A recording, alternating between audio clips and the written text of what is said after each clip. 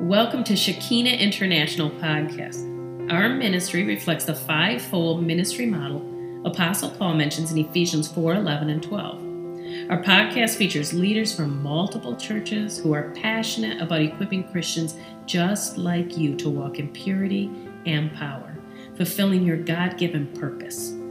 God wants to do great exploits through you, so enjoy today's podcast.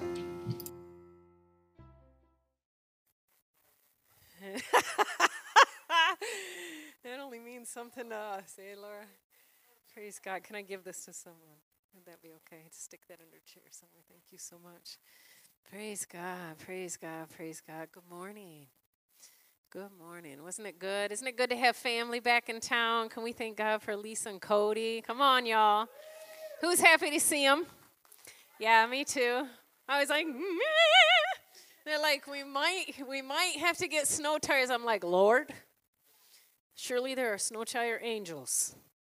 Surely, wherever they are, just send them their way because I don't know that I can wait another week.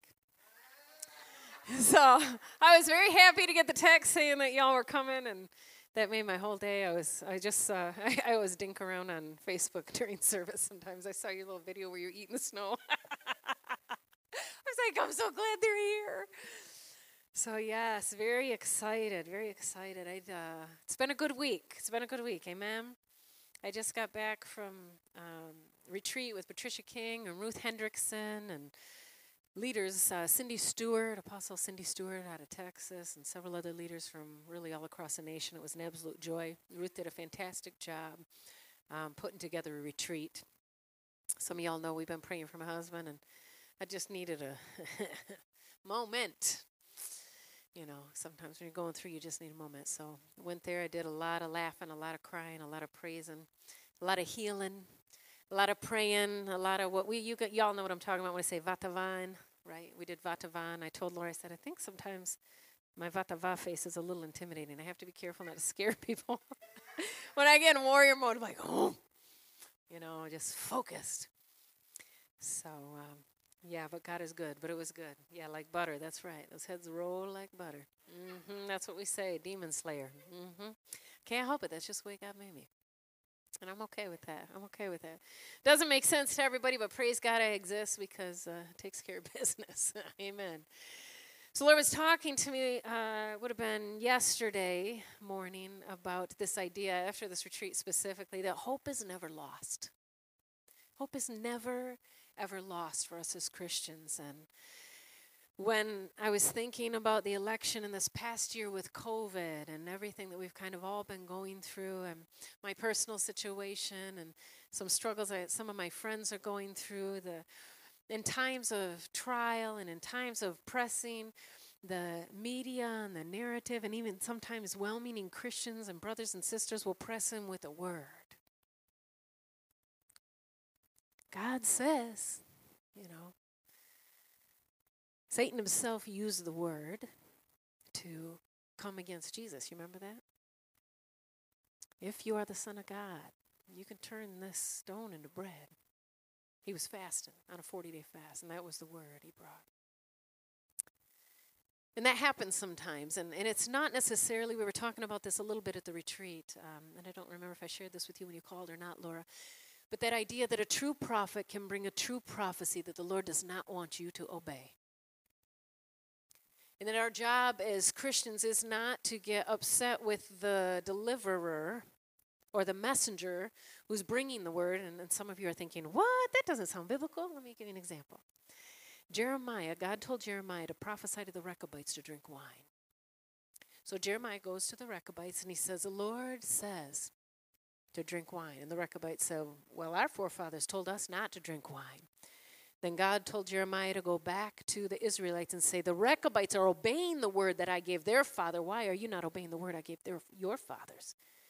So Jeremiah obeyed the Lord. He gave the true word that the Lord told him to give, but it was a test for the Rechabites. Will you do what I told your fathers to do? Another example is Jonah. God gave Jonah a true prophetic word to go to Nineveh and tell them, in 3 days this city will be destroyed. A true word from the one true God. And what happened? Jonah went and he gave a true word. The city and the leaders and everyone rent their clothes and they repented. And what happened? The Lord relented. He had mercy, right? And you remember what Jonah did? He went and sat under the palm tree and pouted. Lord, I didn't want to tell him this because I knew you were a merciful God and you would not bring the judgment that you promised. Right? So sometimes we have seasons where our character is being strengthened. We're coming from that place of perseverance. Hey. You know what I'm talking about, ladies that have had babies? Some of y'all that get that in the spirit. I mean, I'm just going to say, Cody's a testimony, a walking testimony of that. You have that moment where you're birthing something in the spirit. And all these words, you know they're true words from the Lord. The person knows they're a true word from the Lord. But you know what God told you. And it doesn't make sense to anybody around you. But you know that you know that you know you are to obey the word of the Lord, not the word of that prophet. And there's two dangers, two very strong warnings I want to give to the body of Christ in this hour. Number one, to judge the prophet who brought the word that did not come to pass. Very dangerous. Jeremiah gave the true word that he was supposed to give. Woe unto you for judging someone for bringing a word that you're not supposed to follow. You thank them for that word. Thank you so much for obeying the Lord. But I know what God told me to do. Number two, the opposite, to be the prophet bringing that judgmental word and to be like Jonah and or to pick up the judgment and anger towards the individual for not obeying you. Because God is God of them, not you. Woe to the individual that gets angry because an individual doesn't do what you know that you heard God told them to do. With his love, there's liberty, amen? And in these hours of hopelessness, we're seeing a lot of prophecies out there in the world right now. We've got some that are like doom and destruction on the nation. But they're true words from the one true God. Because he wants a nation to rend their clothes and repent. And then you've got the redemptive words, right? If my people who are called by my name will humble themselves and pray and seek my face and turn from their wicked ways, then I'll hear from heaven. And I'll come and I'll answer the prayers and I'll heal their land. And it's not necessarily that one is wrong and one is right. They just have two purposes. One is an invitation and the other one's a strong, firm warning. I don't know how many of y'all have kids, but some kids do real well with, sweetheart, I really need you to go pick up your room. This is going to be great, because if you do this, if you pick up your room now, we'll be able to go to the movies in 2 hours. Some children, they respond so well to that. Ooh, I like that. Yeah, I want to go to the movies. I want to go clean my room. Other children, not so much. Son, I need you to go pick up your room, and I'm not going to tell you for the third time. If I have to tell you again, I'm getting the wooden spoon and I'm spanking your bottom. And I will not have this conversation with you again. Do not come out and ask for another drink. Do not come out and tell me you have to pee. Do not come out and tell me you're excited about the squirrel outside the window. Go clean your room. Right? And neither one is wrong. They're both accomplishing the same purpose, but because of the heart of the child and the giftedness of the child and the way God made the child, they need a different approach from the heart of the Father. Both are love, both are good, both are God. Amen? So I was thinking about that. Hope is never, ever lost. I look at our nation. Hope is not lost for America. Hope is not lost for the church. If you look at the whole history of the world, we have come so far. Did you know there was a time when women couldn't even vote? Women were property. Women were sold. Men could be married and be with prostitutes, and it was no big deal. They could divorce a woman for no reason. Come on, girls, ladies, we come a long way. Did you know that the Canaanites used to require of the Israelites that they give up their children to them for their own personal pleasure so that they could come through their gates. We have come a long, long way. That wouldn't even be tolerated in our day. We've come a long way. Are we where we want to be? No. The beauty of what we're seeing right now in our nation and the uproar that we're experiencing is that it's actually evidence that the kingdom of God is increasing in the earth. Because 100, 200 years ago, these things wouldn't have even bothered us. Why does it bother us that there's an idol that says this but doesn't tell the truth about the depravity in the individual's life? That's a just cause. It's a just cause. So update the plank. Keep the history, update the plank. Tell what's going on. Because noble men can do evil, malicious, cruel things outside of the revelation of Jesus Christ and the fullness of the kingdom operating in their life. But we need to remember that, right? So I look at our nation, I look at the church, and I think there is hope. We have come a long, long way. I think about that verse. Think on those things that are noble, that are true, that are praiseworthy. It's been interesting, if we don't guard our time and we don't guard our heart, and we don't guard our social media, how little tiny things can infiltrate. Little thoughts, little images, little assumptions. If we don't take the time to press into some of the awkward conversations, some of the painful conversations, some of the cultural discrepancies, where in this culture it means this, but in this culture it means this. Where there's love, there's always liberty. We always got to allow people to be free to be who they are. But love also always protects. I care enough about you to hear your story and to protect you as an individual. And love is always patient, right? Even when we see an injustice, we don't force a shift in regards to the injustice. We lay up proper boundaries to protect ourselves, to protect our family, to change it as much as we can, to influence those in our lives, to help shift the paradigm, turn the tide, and see that justice roll down like a river. But we don't force a thing. Because the truth of the matter is this, anything you have to force to happen, you really don't have sustainable change. Because where there's love, there's liberty. That's abuse. It was common in the church and in the culture for a long time. Anything you have to force to happen will not result in sustainable change. Liberty is so important. So I was thinking through, well, Lord, what is hope? Hope is never lost. That was the first thing that came up when I prayed and said, what do you want to, I always say, Daddy, what do you want to say to your people? What do you want to say to your kids? Hope is never lost, he said. I said, well, all right, well, I better start with what is hope, right? So I looked up online, of course, because Google's always right, as Chris Valentin says.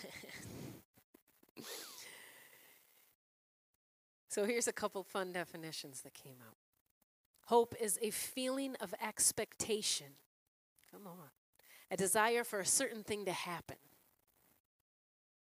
Hope is a desire accompanied by an expectation or a belief in fulfillment of something. So it has this idea of something's coming to pass. I've got my eyes, my heart, my mind, my hopes, my expectations set on some expected end.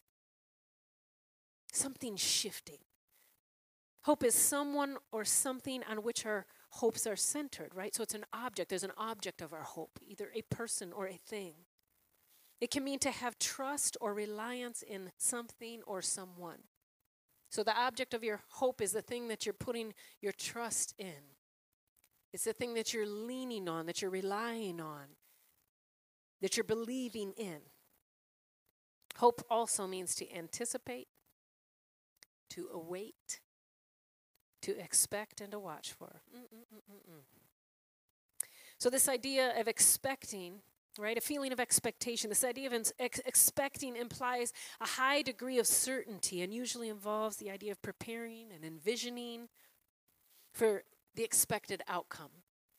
It's you don't just have an expectation. A woman just doesn't get pregnant and then not have to buy bigger pants.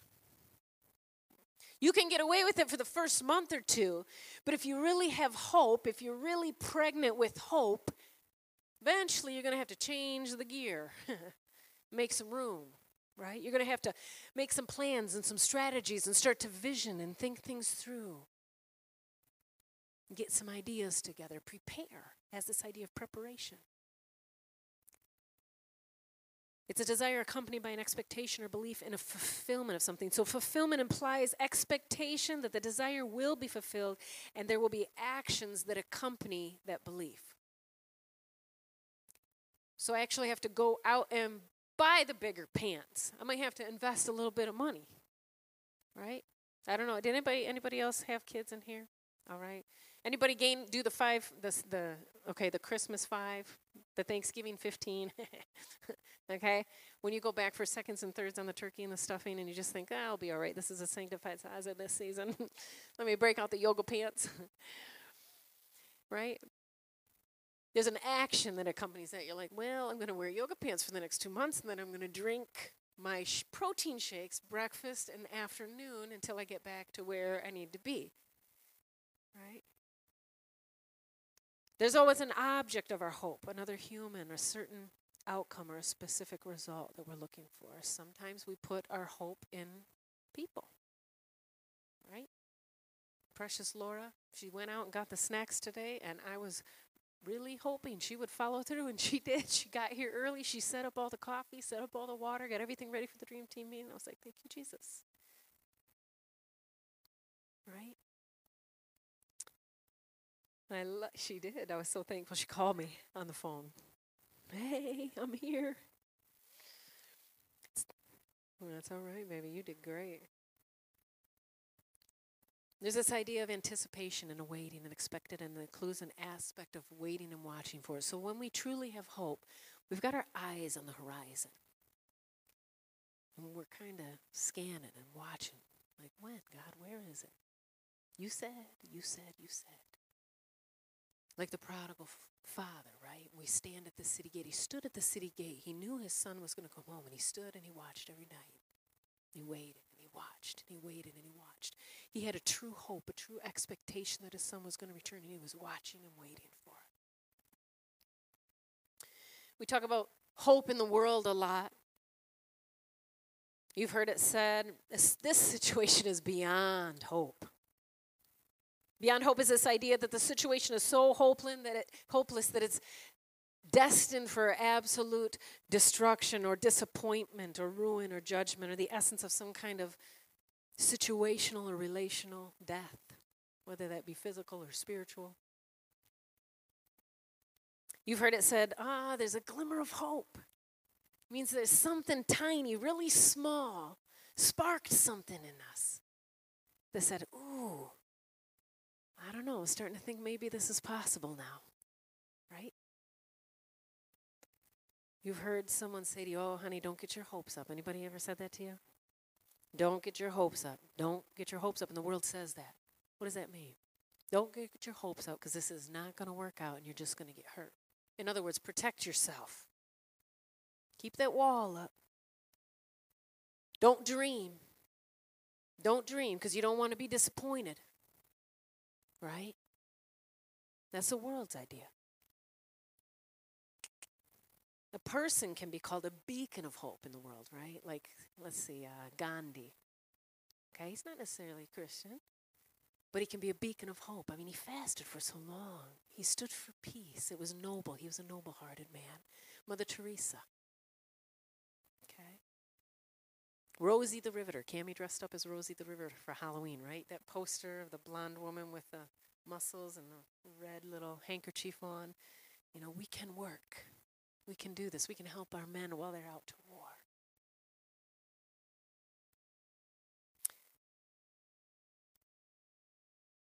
I was thinking through this idea of what happens when we put our hope in an earthly person. The object of our hope is very, very important. And in the world, oftentimes, like we say, that person's a beacon of hope, or we put our hope in other people or things people have said or promised us. But in the kingdom, hope in the kingdom looks like Jesus. Hope is a person. He's our living hope. I love this picture. For those of you who don't know, this is the picture that was drawn by a young girl who visited heaven and saw the Lord. I can't pronounce her name. Thank you, Akiana. I knew Elisa would know. She's an artist, for those of you that don't know, very good one. Akiana. And I have this picture in my bedroom. I absolutely love it. There's a strength and a courage and an uncompromising, loving look on his face that says, oh, it's that Lion of Judah look. It's like you look at it and the fear of the Lord hits you like, ooh, you are absolutely beautiful, but I don't dare mess with you. Right? I love that picture. So as I was preparing for today, the Lord started to talk me through this idea of hope in the kingdom. We are never hopeless because as Christians, the object of our hope is Jesus Christ and his finished work on our behalf. He is so, so good. Jesus never gives up. Hope in the kingdom never gives up. 1 Corinthians 13:7 says, love bears all things. I didn't know what that meant until this current season that I was in. I thought, oh, I'm really good at loving people.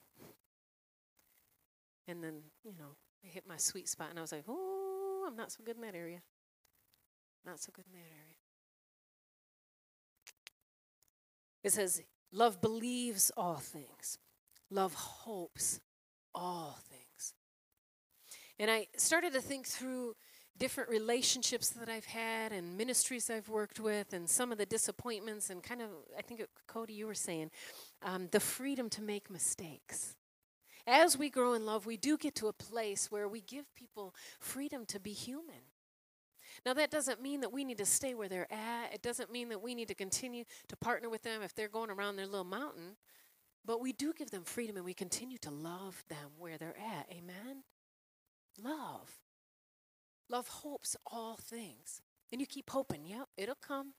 You keep hoping, yep, it'll shift. You keep hoping. And we know that love never fails. The scripture's really clear about that. Love never fails. So if we commit to continue to love, if we commit to continue to hope, eventually it will shift.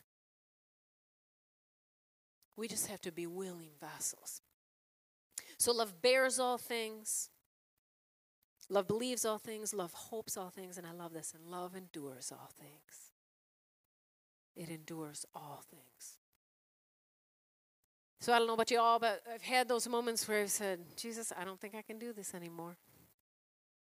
And I'm thinking about this verse. Love endures all things. Stephanie, what are you talking about? The love of God's been poured out in your heart through Christ Jesus, your Lord. And if that's true, and it is, then love endures all things. You can do this. Now, it's not going to be by your own might. It's not going to be by your own power, but you can withstand this. You can stay in this as long as I want you to. As long as you need to, until the work that I'm doing in you is finished. Till Christ is formed in you. Perseverance produces what? Y'all should know this one. We say this all the time. Character, and character, hope. And hope does not disappoint. Right? We always say, but it appoints us for the very thing that we're called to do. We'll get to that in a minute. So there's this idea that love never gives up, and I love that about hope. Hope never gives up in the kingdom. Hope never wearies in the kingdom. James 1:3 says, because you have the knowledge that is the testing of your faith, it gives you power of going on in hope. So because we have this knowledge of the testing our faith and we've been through some things, it literally, the scripture tells us, going through gives us power to continue to hope. That's that scripture. Perseverance produces character, and character hope. It's a cyclical process of going. It's sort of the faith to faith and glory to glory process. The more I hold on to faith, the more I behold him in those moments of testing and trying. In my weakness, I'm made strong. I can't do this. Okay, let's do a divine exchange. I'll give you more of me. You give me more of your weakness. Sir, yes, sir, I need more. Right? That's why Paul said, I rejoice all the more in my weaknesses. Why? Because every time we're honest about where we're at and we come before the Lord with an unveiled face and we go, Lord, I cannot do this. He says, no worry, darling. Freedom to make mistakes. No worries, baby. I got this. in your weakness, I am strong. Receive ye more of your inheritance. Let's do an exchange here. And then you come up. You came in faith because of his finished work. You receive more of his glory. You were bold and brave enough and humble enough to unveil your face and say, "Whoo, that wasn't pretty." And everybody in the room already knows it, so you might as well admit it. Okay, let's just be honest. Amen? Isn't it frustrating sometimes to work with people that don't want to admit they have issues? Okay? That's usually happens when they don't have a revelation of the love of God, when they don't really understand that they're freely forgiven. Okay? And if that's you, there's no condemnation. There is therefore now no condemnation for those that are in Christ Jesus. We all start there. But ask the Lord to reveal his love to you, because we can get to a place, you can get to a place in the Lord where I call it being joyfully undignified. Okay? Now, religion will tell you, people will tell you, all my pastor friends will tell you. There are things that are just proper and there are things that aren't proper. And that sometimes you just keep the mask on and you plow your way through and you do what you got to do. I don't like that. It's not even kingdom. It doesn't mean you have to throw all your trash out there, all your business out there in front of your enemies.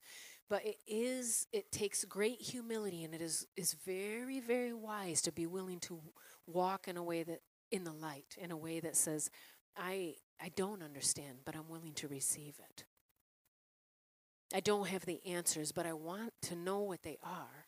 I was wrong in this situation, or I'm not sure why I'm struggling, and I know that came across this way. Let's pray about this together, right? Because it's in our weakness that we're made strong. And I love that verse 2. It says, confess your sins one to another, that you may be what? Healed. Walk in the light as he is in the light, that you may have koinonia, or fellowship with one another. Right? So the beautiful piece about the way God designed the kingdom is that every time we're weak, we're given power and grace and glory. But as long as we pretend to be strong, we ain't getting nothing. And then we have to toy it around, continue to pretend like we got it all together. Right? But the moment we admit our weakness, he gives us a divine exchange of his glory and his grace. And the minute we admit it to another Christian about what's going on, we actually receive healing, the scripture says. Confess your sins one to another. Dude, I totally missed it. I am so sorry I missed it again. Confess your sins one to another that you may be healed. Then the divine healing actually takes place in you. Whatever that fragmented place is, that wounded place is, that struggling place is, you get healed. Isn't that awesome? And the second benefit, or the third benefit, is this. Walk in the light as he is in the light, that you may have fellowship with one another. That word koinonia in the Greek actually implies an intimacy that is so deep it births something. It births something. So it's something new that's created out of the intimacy of one individual with another individual. The two have to be present to create this new thing that comes forth. And it could be referring to the healing in the individual. It could be the depth of relationship that's been weaved between the two individuals because they were willing to humble themselves. But that's beautiful. It's a picture of true humility. Isn't it awesome that that's how God lined it up? I love it. Yeah, so hope never wearies. The testing of your faith gives you the literal power of going on in hope. Hope never loses. Come on. I don't know about you, but that gets me excited because I like to win. Just pray for me. I'm Irish. Okay? We like to win. That's why we fight so much. 2 Corinthians 2:10 says, he delivered us out of so great a death and does deliver us, on whom we have set our hope that he will also still deliver us. Do you think we might need some deliverance? 3 times it says deliver us in that verse. I'm going to read it to you again. Listen to this. Who delivered us in the past out of so great of a death through Christ, and does deliver us, is continuing to deliver us now in this moment as we speak, on whom we have set our hope that he also will deliver us. So he delivered us in the past. He's continuing to deliver us now, and he will need to deliver us in the future. Tell your neighbor, say, it's okay. You might as well just embrace deliverance. It's a way of life. It's just a way of life. He's the great I am. If he is eternal, which he is, if he is the I am, which he is, if his love is inexhaustible and an eternal love, then ultimately we will never reach the end thereof. So that means we will always be learning. We'll always be receiving more of him. And the enemy would like to come along and make us hopeless and say, oh, you missed it again. Boy, you're not perfect. You haven't arrived. Well, yeah, you're right. That's because love is eternal there, buddy. Did you read the Bible? I'm not going to be arriving anytime soon. I have full access to God and all of his eternal love at any time. But I'm going from faith to faith and glory to glory, and I'm in process. And there's a day coming when I'm going to take off this perishable, and I'm going to put on the imperishable, and I'm going to glow, glow, glow. It's going to be absolutely glorious. And this flesh won't rail against me anymore, and I'll be able to soar in his glory, soar in his grace. And it'll be like this. It'll be totally different. But now, we're just in process, and that's okay. Tell your neighbor, say it's okay to be in process. Say, I love you just the way you are. I love you just the way you are. I heard that song, dim, dim, dim, dim, dim. Yeah, Billy Joel. You got to love him. Well, so love and hope never loses. It never loses. And I love this. Hope never leaves you feeling downcast. The world's idea of hope can leave you feeling downcast. Don't get your hopes up. Or you have your hope in this person or that person or the other person. People let you down. We're all human. We make mistakes, right? No one's going to be perfect all the time. No one's always going to get it right all the time. And that's why the object of our hope is so important. When we have our hope in God, God has promised that he loves you perfectly. He has promised that he works all things together for good for them that love him and are called according to his purposes, right? So all the fullness of who he created you to be, all the fullness of your destiny, all the fullness of the dreams that he's placed within you, those seeds that are there for who it is he's made you to be in this area that he's shifting you into. 'Cause how many of y'all are in transition? Anybody besides me? Okay. Almost all of us are in transition because we're coming out of one era and we're moving into another era, totally different era. We were in this grace era, and now we're kind of in this, ooh, Jesus, and Ananias and Sapphira, I think. I don't know. I'm still got grace, but ooh, you know. There's a fine line. There's an interesting place that we're in. It's different. It's not that grace isn't available, but we're moving in a time where the darkness, people are choosing. Let's just say that. People are choosing. And we will see a beautiful, great, fantastic, awesome harvest. But there had to be a shaking in the church first. We had to find out, well, I'm just going to say what I'm hearing. Can the real Christians please stand up? And I don't mean that in a mocking way at all. But a litmus test had to be applied so that God is not misrepresented to a generation, and we can actually see the greatest harvest in the history of the world come in and be purified and see and taste and see that the Lord is good and his love is awesome. People that would be patient with individuals coming out of the occult, individuals who are fragmented, individuals who are wounded, individuals who are healing, okay, from all kinds of stuff. And individuals who aren't going to put up with baloney, okay? That doesn't mean we just, oh, no, hold the bar, come on, do whatever you want. No, I love you enough to say no and to put up a boundary. And sometimes mamas have to do that, right? No means no. And a lot of times no means I love you. If you're always saying yes to somebody, you really don't love them. Because we have capacities financially, we have capacities relationally, we have capacities emotionally. Amen? So I love this too. Hope never leaves you feeling downcast. Romans 12:12 says, let this hope burst forth within you, releasing a continual joy. Don't give up in a time of trouble, but commune with God at all times. Come on. Never leaves you feeling downcast. So when we have hope in the object of our love in Christ himself, Yeshua HaMashiach, we don't feel downcast because we know he's willing. We know he's able. We know he's good. We know he himself is our faith. We know he's poured his love out in our hearts and that we have everything that we need to persevere unto character. And that when we persevere, perseverance produces character, and character what? More hope. So sometimes we're in that place of perseverance and you're kind of on the grind and you're like, I don't feel the hope yet. I don't feel the hope yet. You just keep persevering. Because the promise is that perseverance produces character and character produces hope. Yeah.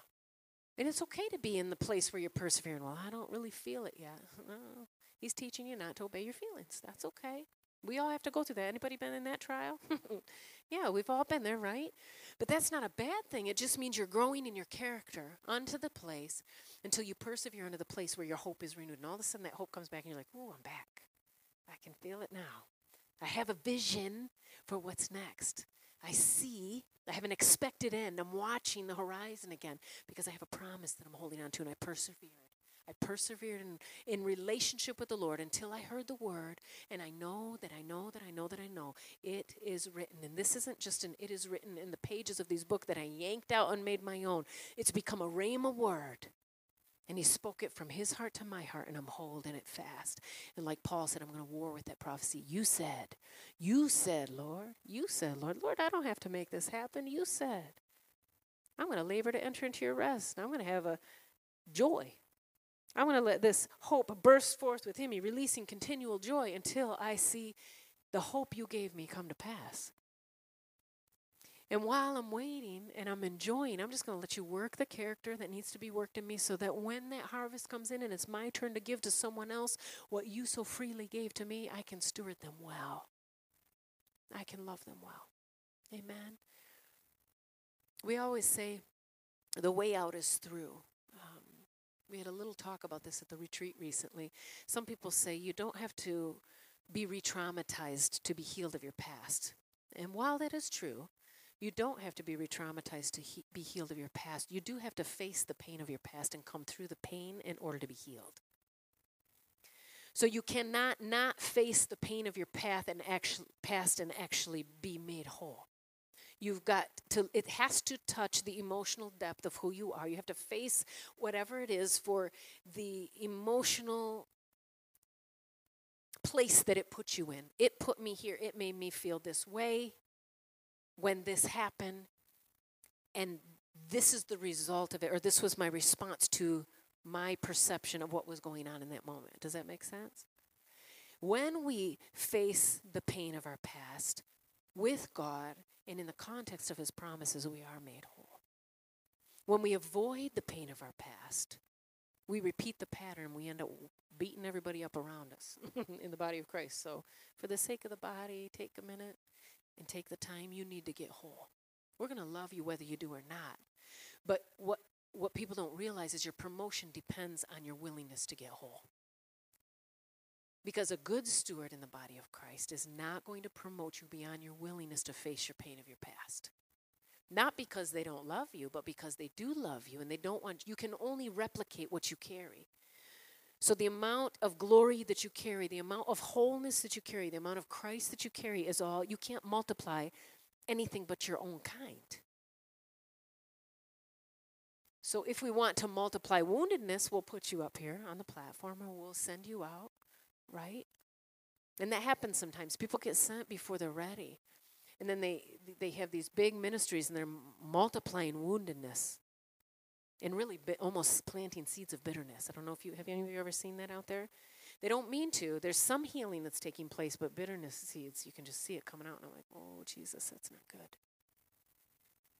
And I feel like in this new era, talking specifically about hope in the kingdom, God is challenging the church to slow down a little bit in the process of making disciples so that we can see people come into the fullness of who it is he's created them to be. And what would it look like to have a corporate church that says, I'm not in such a big hurry to get you on the platform, and disciples who say, I'm not in such a big hurry to get out there doing my thing as much as I am to be intimate with my Father, to know him personally, and to let him make me who he's created me to be before I'm sent out. Yeah, right? Yeah. If we're going to carry greater glory, that means we have to wait and take the time We've got to wait and take the time and let him do the work and be willing to do the work ourselves.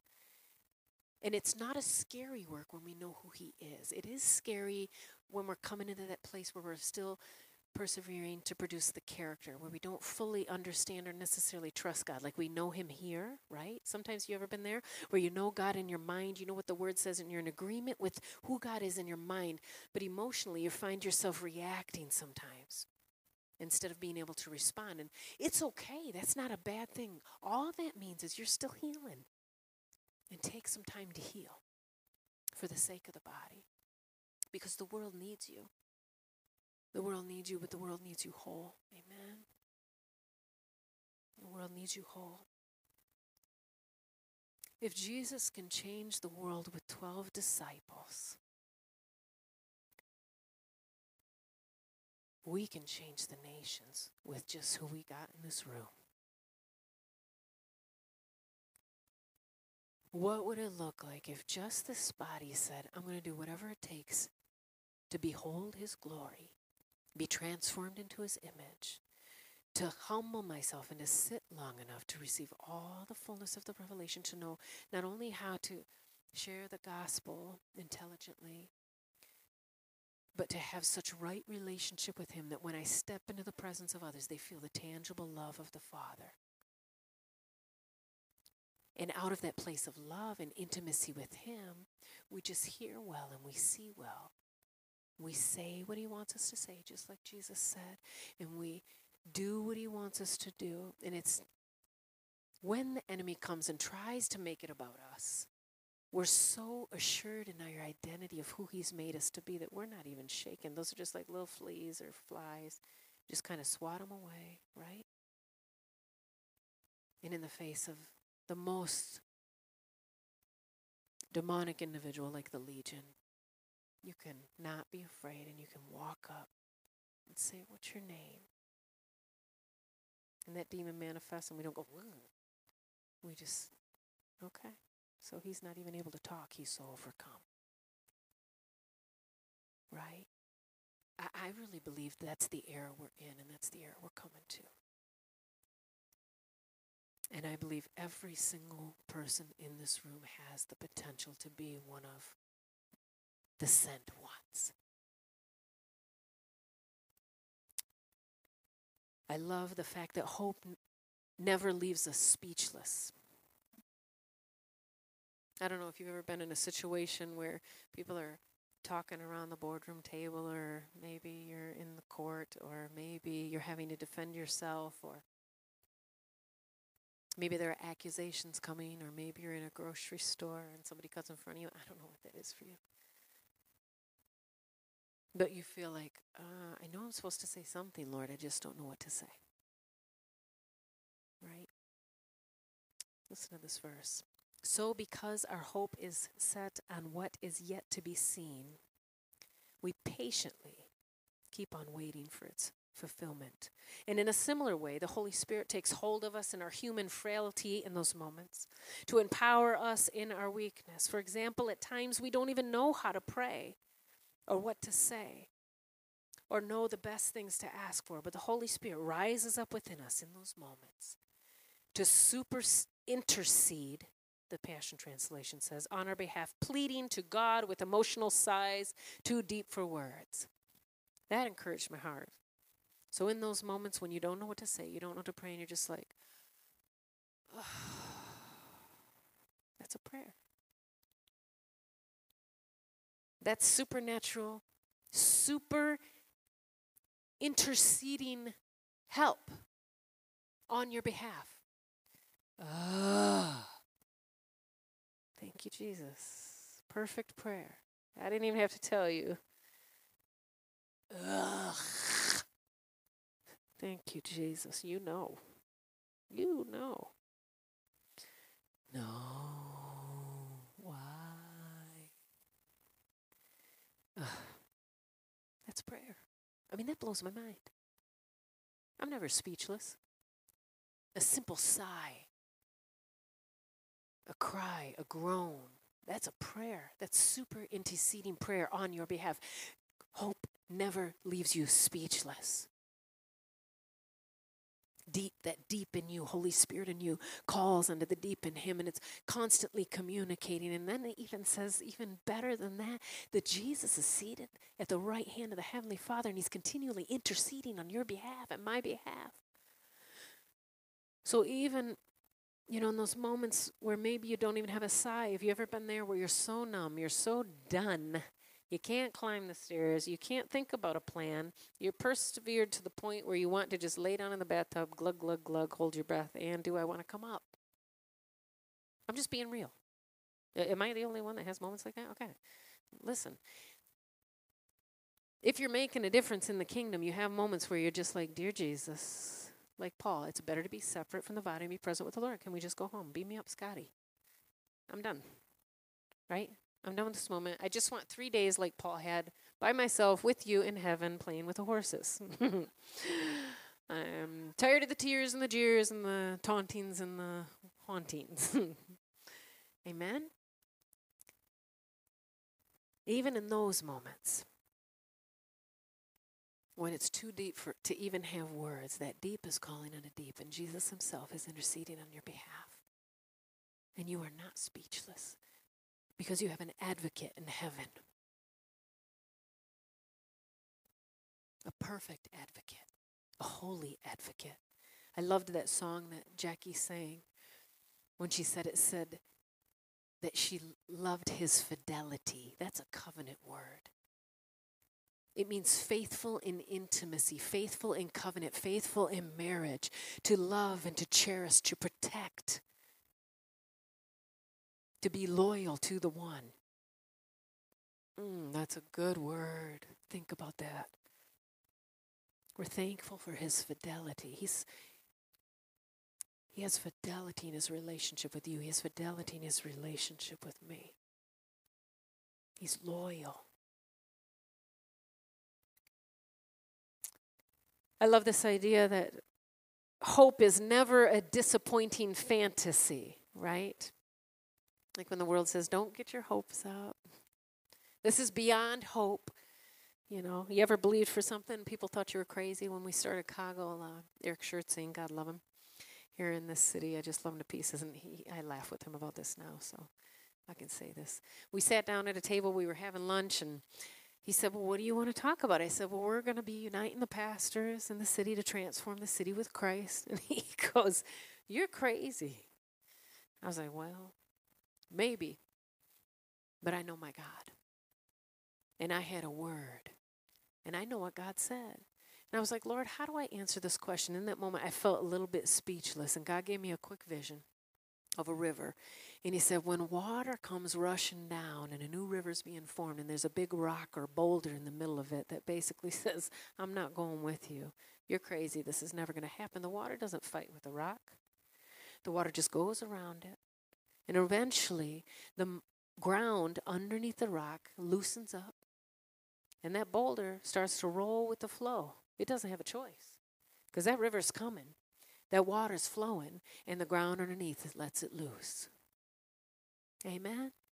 And the individual ends up getting blessed anyway, so we can bless them. No problem. No problem. Just keep us in your prayers. Maybe I am a little crazy, but I'm crazy for the Lord. And time will tell. 10 years later, we've had over 2,500 leaders united to transform our city with Christ across all 7 spheres of influence. We started with 8. 8. And one of them we called Chicken Bob. He was just mad about the chicken. He wanted to talk about nothing but the chicken. And I thought, Jesus, what are we going to do with this group? But perseverance produces character, and character hope. And every time I just kept going back for another meeting. I kept calling for another meeting, calling for another prayer meeting, having another conversation, taking another person out for coffee. 10 years. And now I can look back and say, look what God did. We can't make that happen, but he could. And he gave a vision for it, and he did. And all the boulders that sat there and said, there's no way. They're all coming, rolling down the river and having their own events now. We don't have to tell people to have unified events. We go, we have a conversation. They ask us, who should we unite with? That's a great question. I would recommend these 7 people. They kind of flow like you flow. And then the relationship is built, and they just keep doing their events and doing what God told them to do. It's beautiful. It's normal in our city now. to work with other churches. That's very rare. Very rare. Isn't that beautiful? All that to say, hope is never a disappointing fantasy. And I read these verses in the Passion Translation. I just had to share it with you because I loved that terminology. It's never a disappointing fantasy. So if God gives you a vision for something, if God lays something on your heart, write it down in your journal. It is not a fantasy. He wants to see it come to pass. But just because it doesn't come to pass in 2 years, in 4 years, in 6 years, in 8 years, in 10 years, doesn't mean that it's not God's will. God's times are not our times. And he's a good God, and he's a gentle God. He doesn't force things on people because where there's liberty, there's love. So like the river, he's real gentle. He'll just wash around people, no big deal. You just can trust him with that. He'll gently pull out a little dirt here and a little dirt there. He'll loosen that hard ground underneath, just real easy.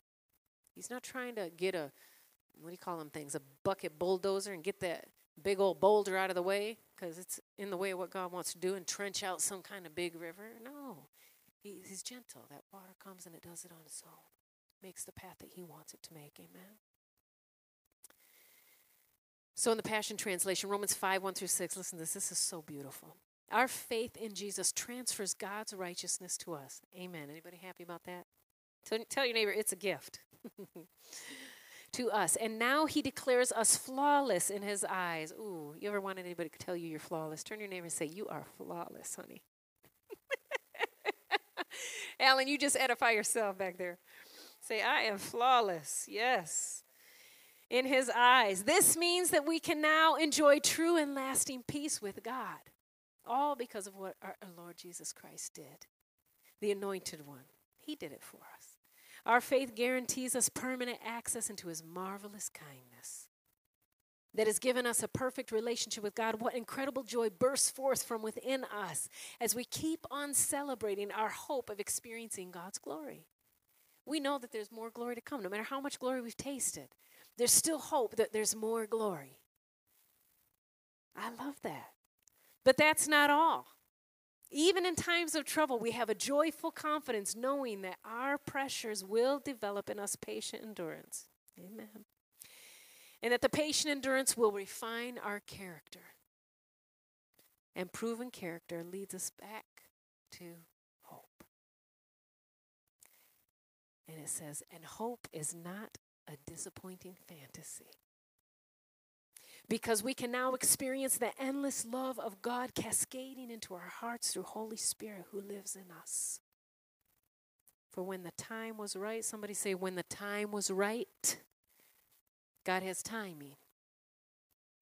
When the time was right, the anointed one came, and he died to demonstrate his love for sinners who were entirely helpless and weak and powerless to save themselves.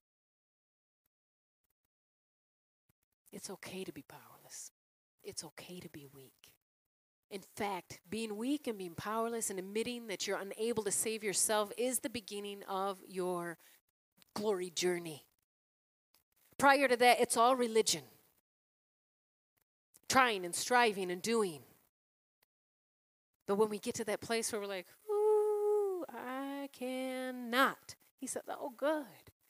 Let's talk. Now let's have a conversation, darling. It's time to get started. You're ready for leadership. What? I just told you I wasn't ready. Oh, no. You're ready now. Why? Because you know you can't, but I can. So sometimes we get to those places where we've persevered into character and that character has produced the hope in us and we've got the expectation and we know this has got to be God. I cannot do this. And then the door finally opens because we've laid down our trust in our own ability. And we've said, I can't, but you can. And you're fighting with him now because he gave you the vision originally and you wanted it and you said yes. And then you realized how ill-equipped you really are to do it, and now you're going, I don't belong here, I can't do this, and he's going, that's why I want you.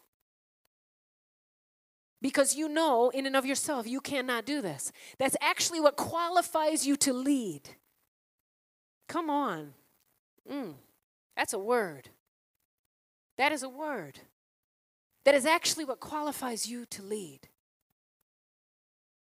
Because it is in our weakness, it is in our powerlessness, it is in the reality that we know that we need saving every single day, day in and day out, that we are open to the reality of Christ in us, the hope of glory. Otherwise, we're just manufacturing, we're just striving, we're just doing, we're just attaining to some form or fashion of our interpretation of this law versus operating in intimate relationship with the King of Kings and the Lord of Lords so that he can freely flow however he wants to go, regardless of how it reflects on us. Daddy's been talking to me about a new book. I'm finishing up The Rest is War finally. We had hoped it was going to get done last year, and then life happened. There's an appointed time. I have way more stories to put in it now, so I know why it's now and not then. We'll let you know when it's done. Trying to get that done before April. Please pray for me. But he gave me about 3 more titles, and one of them is Joyfully Undignified. Joyfully undignified. You get to a place in the Lord, and maybe you've been there, where you know you're so loved. Just like David, when he brought that ark in, he did not care. He was dancing in his underwear. Essentially, the scripture tells us. And his wife, standing up in that tower, how dare he, right? But he knew he did it right this time. He knew he heard the word of the Lord. He was excited about the presence of God coming into the place. And he cared more and valued more the glory of God and the presence of God coming back into the city than he did the way that people were going to look at him. And so God entrusted him with that glory. God entrusted him with the privilege of leading that parade, of bringing the literal Shekinah glory back to the people. The very ark that carried the presence of the Lord. And I believe in this era too, we're coming into a place where Daddy's saying, who are my ones that are willing to be joyfully undignified, full of joy, knowing what people are going to say and how they're going to react and how ridiculous we're going to look, but I don't care. I'm going to say what he told me to say. I'm going to do what he told me to do. If he says get a sword out and do a prophetic act, I'm getting a sword out and do a prophetic act. If he tells me to cook my food over dung like Ezekiel, I'm going to cook my food over dung like Ezekiel. Why? Because I value the word of the Lord. I'm just saying, it's a real thing. I know Cammie's dying over here. But that's a real thing. Can you imagine being that prophet? Seriously, lay on this side for this many days. Lay on this side for this many days. I want you to cook your food over dung. Lord, please don't make me cook it over people dung. I've never defiled myself ever. Can I cook it over cow dung? As if that's any better. I mean, that puts valuing the word of the Lord in perspective, amen? How bad do you want it? And you get to a point where it's like, I don't care anymore. So I'm at this retreat this weekend, and 1 minute I'm bawling like a baby, and I'm on my knees, and whatever. And the next minute I'm vata, vata, vata. I'm like, listen, I just got to be me. You love me or you hate me. I don't care anymore. I've got to be me. I can't not be me. And there's such a glory and a freedom in knowing who you are and being okay with being who you are, whether it's in a place of messy grace or in a place of glorious wholeness. It's okay. There's great freedom, great peace that accompanies that. Blessed, blessed, blessed assurance. I don't know why I'm hearing that song. Blessed assurance. Come on. Jesus is mine.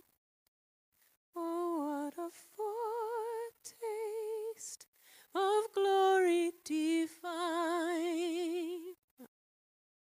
Salvation. What else? Yeah. Perfect he loves. Amen. What's the next part, baby? His spirit lost in his blood. Yeah. Story. Come on. This is my song. Come on. Oh. My Savior all the day long. This is my story. This is my song. Praising my Savior all the day long. this blessed assurance that no matter where we are in the process, that we are dearly loved, passionately sought after. We are accepted, we are significant, and we are always safe. We are always safe. In the kingdom, hope implies a 100% blessed assurance. In the Word English Bible, which is an interesting translation I hadn't read actually before this morning, it says, now faith is assurance of the things hoped for and proof of things not seen. I really liked that version. Proof of things not seen. In the Passion Translation, it says, now faith brings our hopes into reality. Perseverance produces character, and character hope. But hope is actually the thing that brings our faith, the object of our faith, into reality.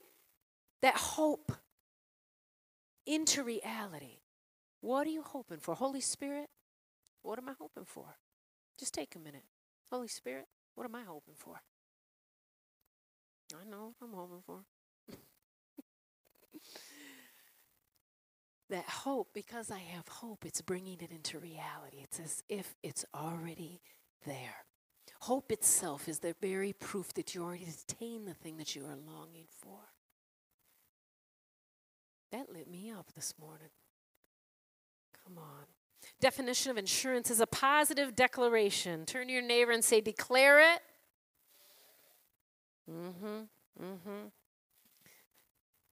Yeah. You remember what the Lord told the Israelites when they were walking around Jericho? What did he say? Do not say a word. Do not murmur and complain. Them walls look high. Those walls look big. I want you to keep walking around the walls, but you keep it shut. And then your gift is in your mouth. It's hard. I'm just going to say it. Amen? Listen. Self-control is a fruit of the Spirit, and it takes time to master that. But you can. It's okay. Maybe you're thinking, oh, man, I already murmured and complained. I already said all these bad things. It's okay. Say what I say. Father, forgive me for all the negative things I spoke. In Jesus' name.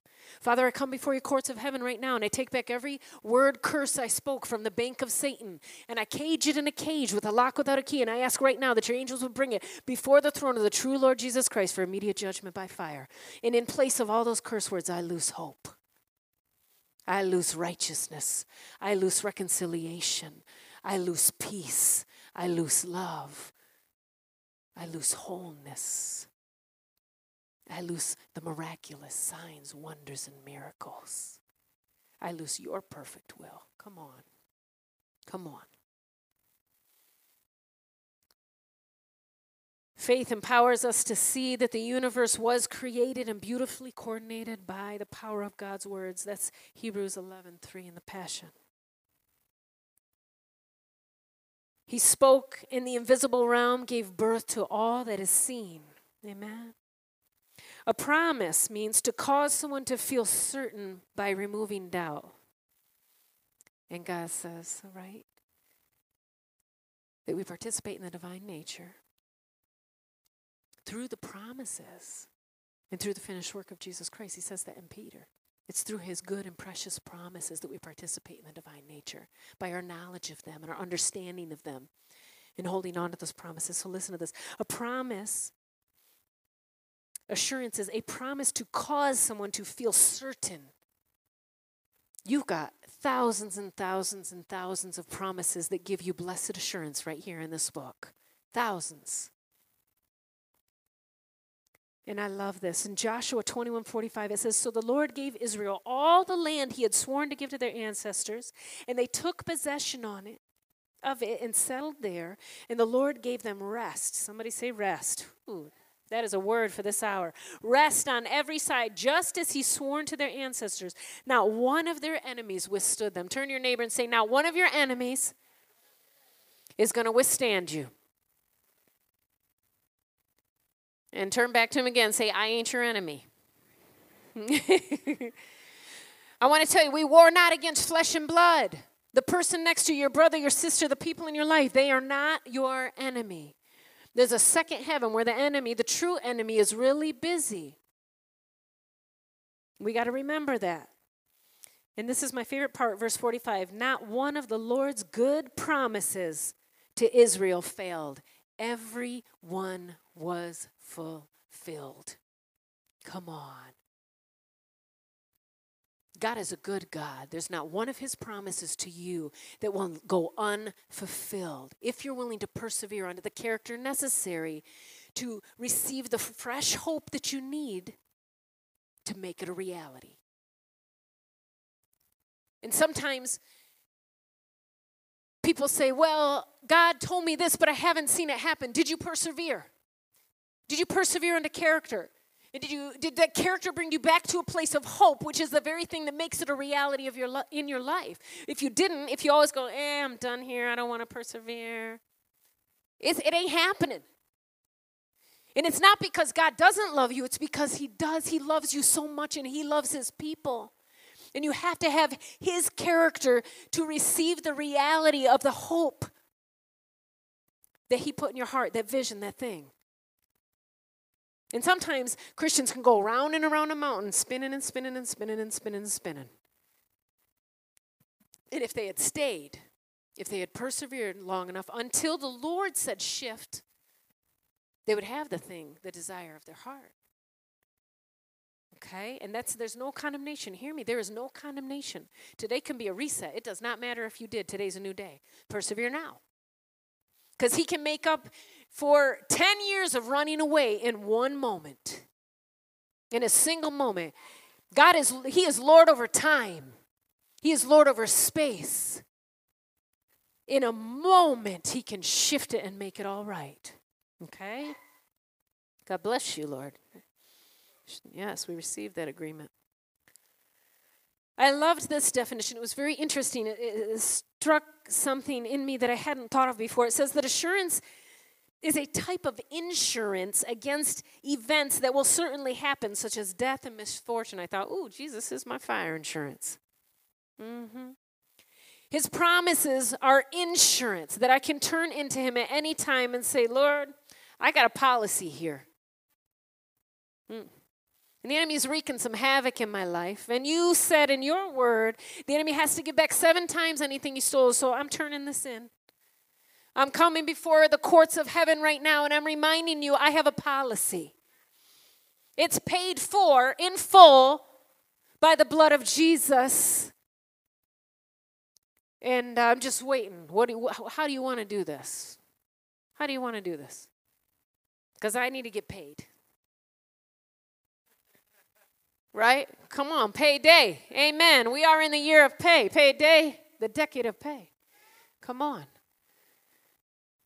It's payday. And sometimes we don't receive the fullness of our blessings because that enemy comes and kind of gets us operating in that false humility.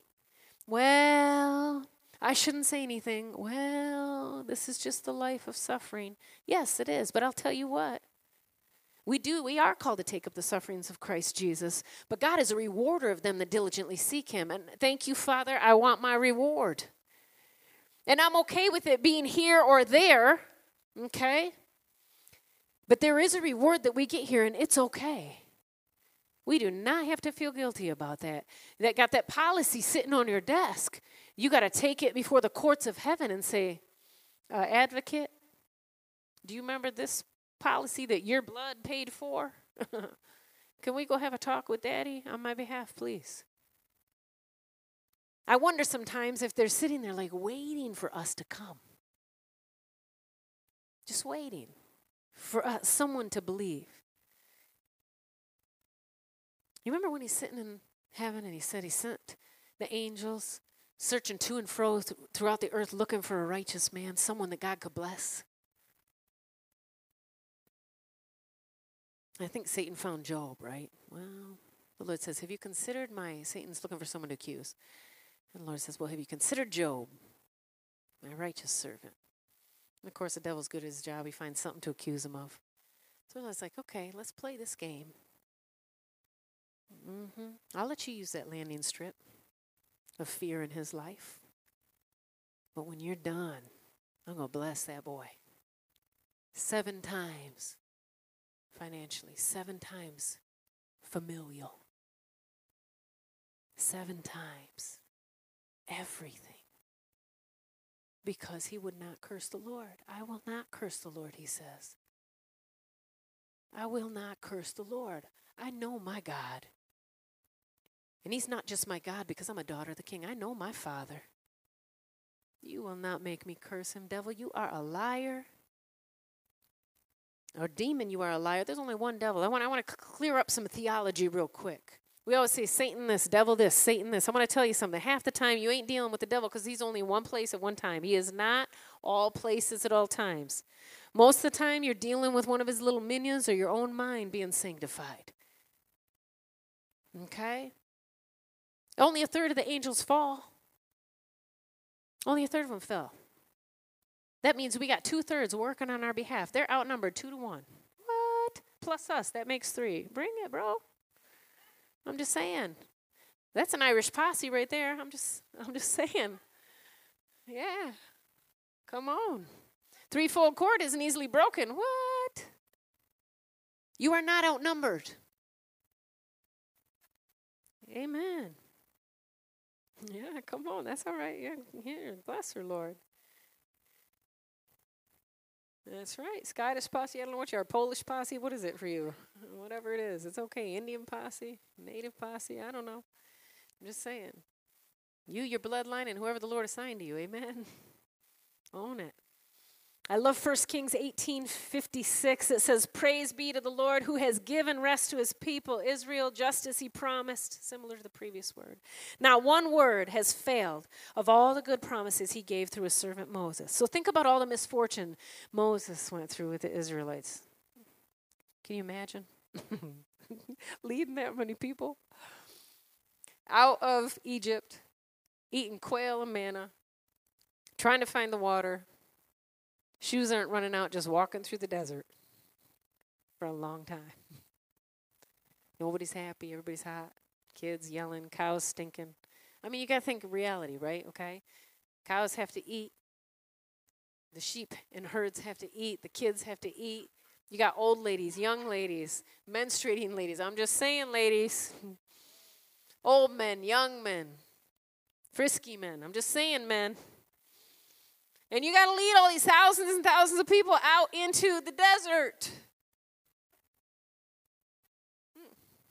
I think I would have been saying, Lord, I need more leaders. But it says not one word failed of all the good promises he gave to his servant Moses. Not a single word.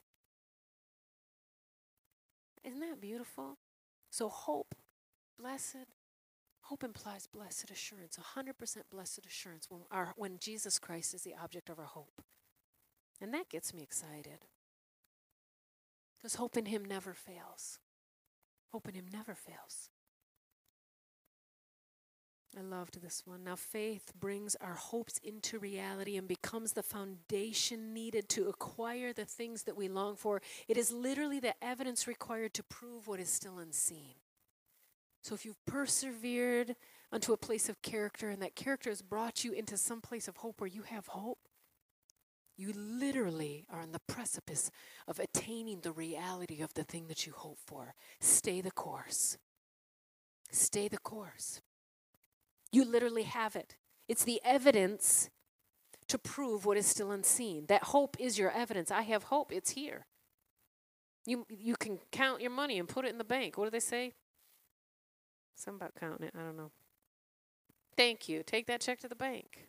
Yes. So I was thinking this through, like faith in what? Faith brings our hopes into reality. So faith in what? Holy Spirit reminded me immediately. Early in the morning, he says, they left for the desert to Tekoa. As they set out, Jehoshaphat stood and said, "Listen to me, Judah, and the people of Jerusalem. Have faith in what? In the Lord your God, who he is. And you will be upheld. Have faith in his prophets, and you will be what? Successful." Y'all know that, right? you will be successful. So we have to have faith in the Lord and who he is. We have to know him, and we'll be upheld in those moments. We have to have faith in his prophets, that prophetic word that comes forth, and we will be successful. What else do we have to have faith in? I love this. Another verse, just reiterating the same thing. Mark 11:22, Jesus says, have faith in God. Have faith in God. Jesus answered, truly, I tell you, if anyone says to this mountain, and I just want you to picture in your mind, in your imagination center, that glory center that God gave you, okay, your creative glory center. What is your mountain? What is your mountain? If anyone says to this mountain, go throw yourself into the sea. I just had a great vision. And does not doubt in their heart, but believes that what they say will happen, it will be done for them. Therefore, I tell you, whatever you ask for in prayer, believe that you have received it, and it shall be yours. And I love verse 25. It says, and when you stand praying, sometimes we're not down on our knees praying. Sometimes we're standing in a situation. And you're going, ooh, wow. Those supernatural interceding prayers. When you stand praying, there's a caveat. If you hold anything against anyone, the Lord says, forgive them. Why? So that your Father in heaven can also forgive your sins. One of the most common reasons people never fulfill their destiny and do not receive answers to their prayers is because of offense and unforgiveness.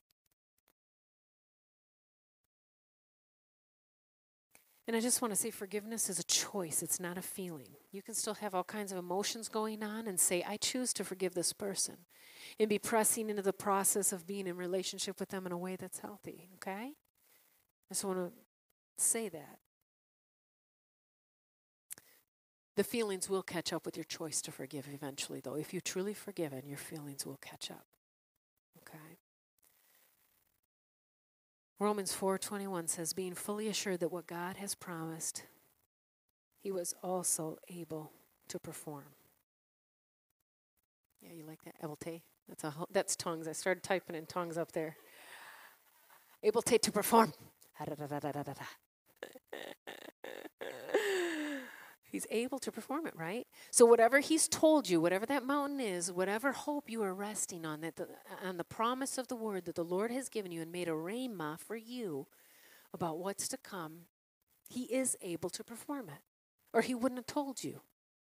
Well, he's able to do whatever he wants either way, whether he told you or not. He's able to do anything, literally anything. But we've got to get to the place where we're fully assured that what God promised he can do. And he can. Sometimes what we struggle with is that what he promised me, is he willing to do it? But you got to remember, he's a good father. He doesn't make promises to you that he's not willing to fulfill. He's not a daddy that sticks a carrot out in front of you and hangs it there and says, ooh, and yanks it away. Or like what we did to my grandmother, where you open the back car and you laugh and drive while she's trying to get in. He's not that kind of father. I know, it was sick. She was really old too. She was like 55. But I have to say, she teased us for 50 years. I know. If you knew my grandma, you would understand. She's laughing up in heaven. She knows. You know, Grandma. You deserved it. She liked it sometimes. I can't make any promises. But not only is he able to fulfill it, but he's willing. Amen? Because he's a good father, right? And then Hebrews 10:23 says, let us hold fast to what? To the confession of our hope. So this goes back to declaration. There's moments where we've persevered under the character and we've got the hope. And it's almost like you come into another season of persevering. It hasn't quite come to pass yet, but you've got to hold fast to the confession in that moment. Because just like the woman with the issue of blood, imagine what people were saying to her.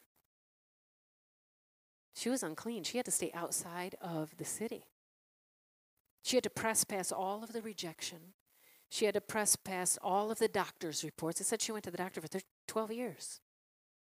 She had to press past all of the physical symptoms. She had to press past the reality that she was a female in a society that had basically made her an outcast, and she had no way to make money unless she wanted to prostitute herself.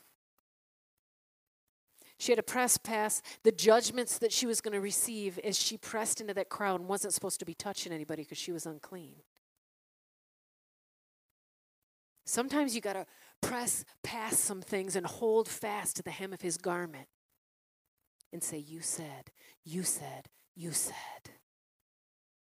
No matter what anybody around you's saying. My favorite religious comment is, well, everybody has free will. Yeah, they do. Yes, they do. But you know what the will of the Father is? That they would know him in the power of his resurrection. That's the will of the Father. It's not God's will that any man should perish. He's not slow in keeping his promises. It's not his will that any man should perish. The law of God is written on our hearts. We were created to worship him. Everybody really has a God-sized hole in their heart that they want filled. But we resist for various reasons. And if we're patient enough to hold fast to the words that God has given us, and we allow the love of God to fill us in such a manner, we have the privilege of participating in the divine nature so that we can say what he says to say in that right moment and see a shift take place. And I'm not preaching a theology that says that everyone gets saved. What I am saying is it's possible. If, scripturally, love never fails, and it doesn't. How can God and Jesus be showing up in Muslim countries, the hardest of the hardest hearts? Sexual sin is rampant there. Terrorism and violence is rampant, absolutely rampant. And one glimpse of his glory and they're completely changed. Forever different. I just wonder what it would look like to have an army of glory-filled Christians running around, showing up in people's rooms and seeing people transform like that because they've encountered the God of love. You've heard it said that hope is fragile. And I just want to tell you today, I feel like the Lord wanted you to know hope is only as fragile as the object of our hope. And Jesus is not fragile. I love this picture. And the elders said to me, weep no more. But behold, the Lion of the tribe of Judah, the root of David, has conquered. Can anybody say amen? Has conquered, past tense, so that he can open the scroll and its 7 seals. It is finished. It is finished. I mean, look at them eyes. That is not a fragile being. It is finished. That lit me up this morning. And then I want to close with this. James 1:12 says, if your faith remains strong, even while surrounded by life's difficulties in the Passion Translation, you will continue to experience untold blessings of God. Come on. True happiness comes as you pass the test with faith and you receive the victorious crown of life promised to every lover of God. So hope, I want to go back to that first page, is never lost when Jesus is the object of our hope. It's never lost. In fact, it just positions us to see materialize the very thing that he has promised us in our life. And it positions us to receive a crown of life. It positions us for promotion in the spirit. It positions us to come into more of the kingdom of God. It positions us to be blessing to those around us. It positions us to be kingdom-minded individuals who can walk into any room in any city and change the atmosphere and say, thy kingdom come, thy will be done here on earth as it is in heaven. And we become world changers.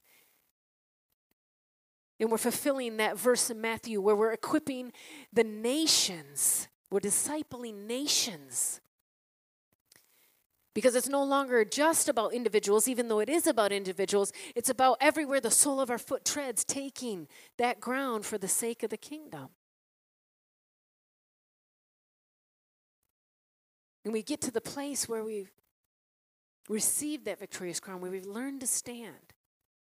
Where we're willing to go from faith to faith and glory to glory. We recognize the reality that just because we don't see it, it doesn't matter. If I have the faith, if I have a promise, if I'm willing to persevere, and once I get to that place of blessed hope, I have blessed assurance that it is come. And I can write a check. It's like a check in the bank, just like Lear was saying. I've already won because it is finished. I'm thinking about that verse. We're hard pressed on every side. We're perplexed. Pressed, but not destroyed. Pressed down, but not overthrown. Our lives are given over to death every day that the life of Christ may be known to you. And that crown of life sometimes is most clearly seen in these moments when we're being pressed. I had someone tell me this week, I've never seen anyone who was willing to go through what you're going through and live so close in relationship with me where I could observe and watch it. And the individual was sharing how it encouraged her heart. And I hadn't thought of that. I was just doing life the way that God has taught me and then trying to live in integrity, right? We talk about love all the time. I should probably be loving. I'm certainly not doing it perfectly, but I'm doing it intentionally, and I'm doing it well, and I have persevered, and I am standing and growing in character, and I am holding on to that hope, and I know God said what he said, and I know that I have the reality of the thing that he promised me, even though nothing around me looks like it's so yet. But God is good, and God is willing, and he is moving, and I do already have the reality thereof because he said it. And from the moment a word leaves his mouth, it is literally already accomplished. Because the life is in the seed of the word. Amen? So once he speaks it, the very power, the very life, all of the fruit and the fullness thereof, the reality is in that spoken seed. And we just have to wait for the appointed time. And that gives me that joy bursting forth from the inside. Because I know the time is coming. Amen. I don't know why, I just want to sing this song one more time. We normally do an activation. Let me just walk you through this, because if you're not from here. So as we sing this song, this is going to be our activation today, okay? Activation is the process of making something active or operated, okay? The scripture tells us that knowledge puffs up, but that love edifies. Love is a person. Okay, so if we know a thing, but we don't activate it in our lives or make it active or invite Holy Spirit to make it active in our lives, it just becomes knowledge, which puffs us up and makes us prideful. But if we invite him to activate the truths that we've learned today in our lives, it helps us to walk in more of the fullness of the love of God. Amen? So revelation brings responsibility. All right, let me go back there. And we know that the spiritual gifts can be caught, they can be taught, and they can be activated by faith. So you've had some teaching today. Maybe you caught a few things during worship. But right now we're going to activate something by faith, and we're going to activate blessed assurance by faith as we sing this song, okay? There's a process. Revelation can come through all five senses. Interpretation is the key. A lot of times it's not that a person didn't get the revelation, it's that they misinterpreted it. So sometimes people will say, I saw this, but they never take the time to ask, Holy Spirit, what did it mean? I saw this, but what did it mean? is the first step. And what do you want me to do with it? So sometimes people will see it properly, and then they'll ask Holy Spirit what it means, and they'll interpret it properly, but then they don't respond properly because they don't say, Holy Spirit, what do you want me to do with it? See, God knows me, and God knows you, and God knows everybody around us. And if we see a true vision or get a true prophecy, and we ask God what to interpret it, and he tells us what it means, and we get the interpretation on top of the revelation, but we mishandle the appropriation of it with the individuals around us. It still can cause people harm, amen? So we want to make sure that we take time to not only ask Holy Spirit, what does this mean, but what do you want me to do with it? So that applies to our life personally, okay? Don't assume just because you've had a vision before or a dream before that you know what it means, okay? Because God is eternal. His word is eternal. There may be something new he's wanting to show us. And don't assume just because you've got the interpretation that you know what you're supposed to do with it. That'll get you in big trouble, and it can hurt a lot of people around you. So, okay, this is what it is, Father. What do you want me to do with it? That's love, right? That's humility. Thank you for listening today. Take a moment and ask Holy Spirit what he wants you to do with what you've learned. And remember, with God, all things are possible. So keep dreaming, keep praying, and simply obey, because God is good, and he has good plans for you. You can subscribe to our blogs, learn about our speakers, and even hear from one of our team members how you can take part in transforming a city, your city with Christ. There's no time like the present. Visit ShekinahOnline.com. If this doesn't excite you, watch for our new and God-inspired product line, a newly released book by Stephanie Butler, and more testimonies from our listeners like you, working to bring unity in cities across the world. If you feel led to support our podcast, you may do so on our Shekinah.com website. Or if you would like to support us monthly, there is a link labeled Listener Support on every podcast. Until next time, we thank you, we love you, have a blessed day.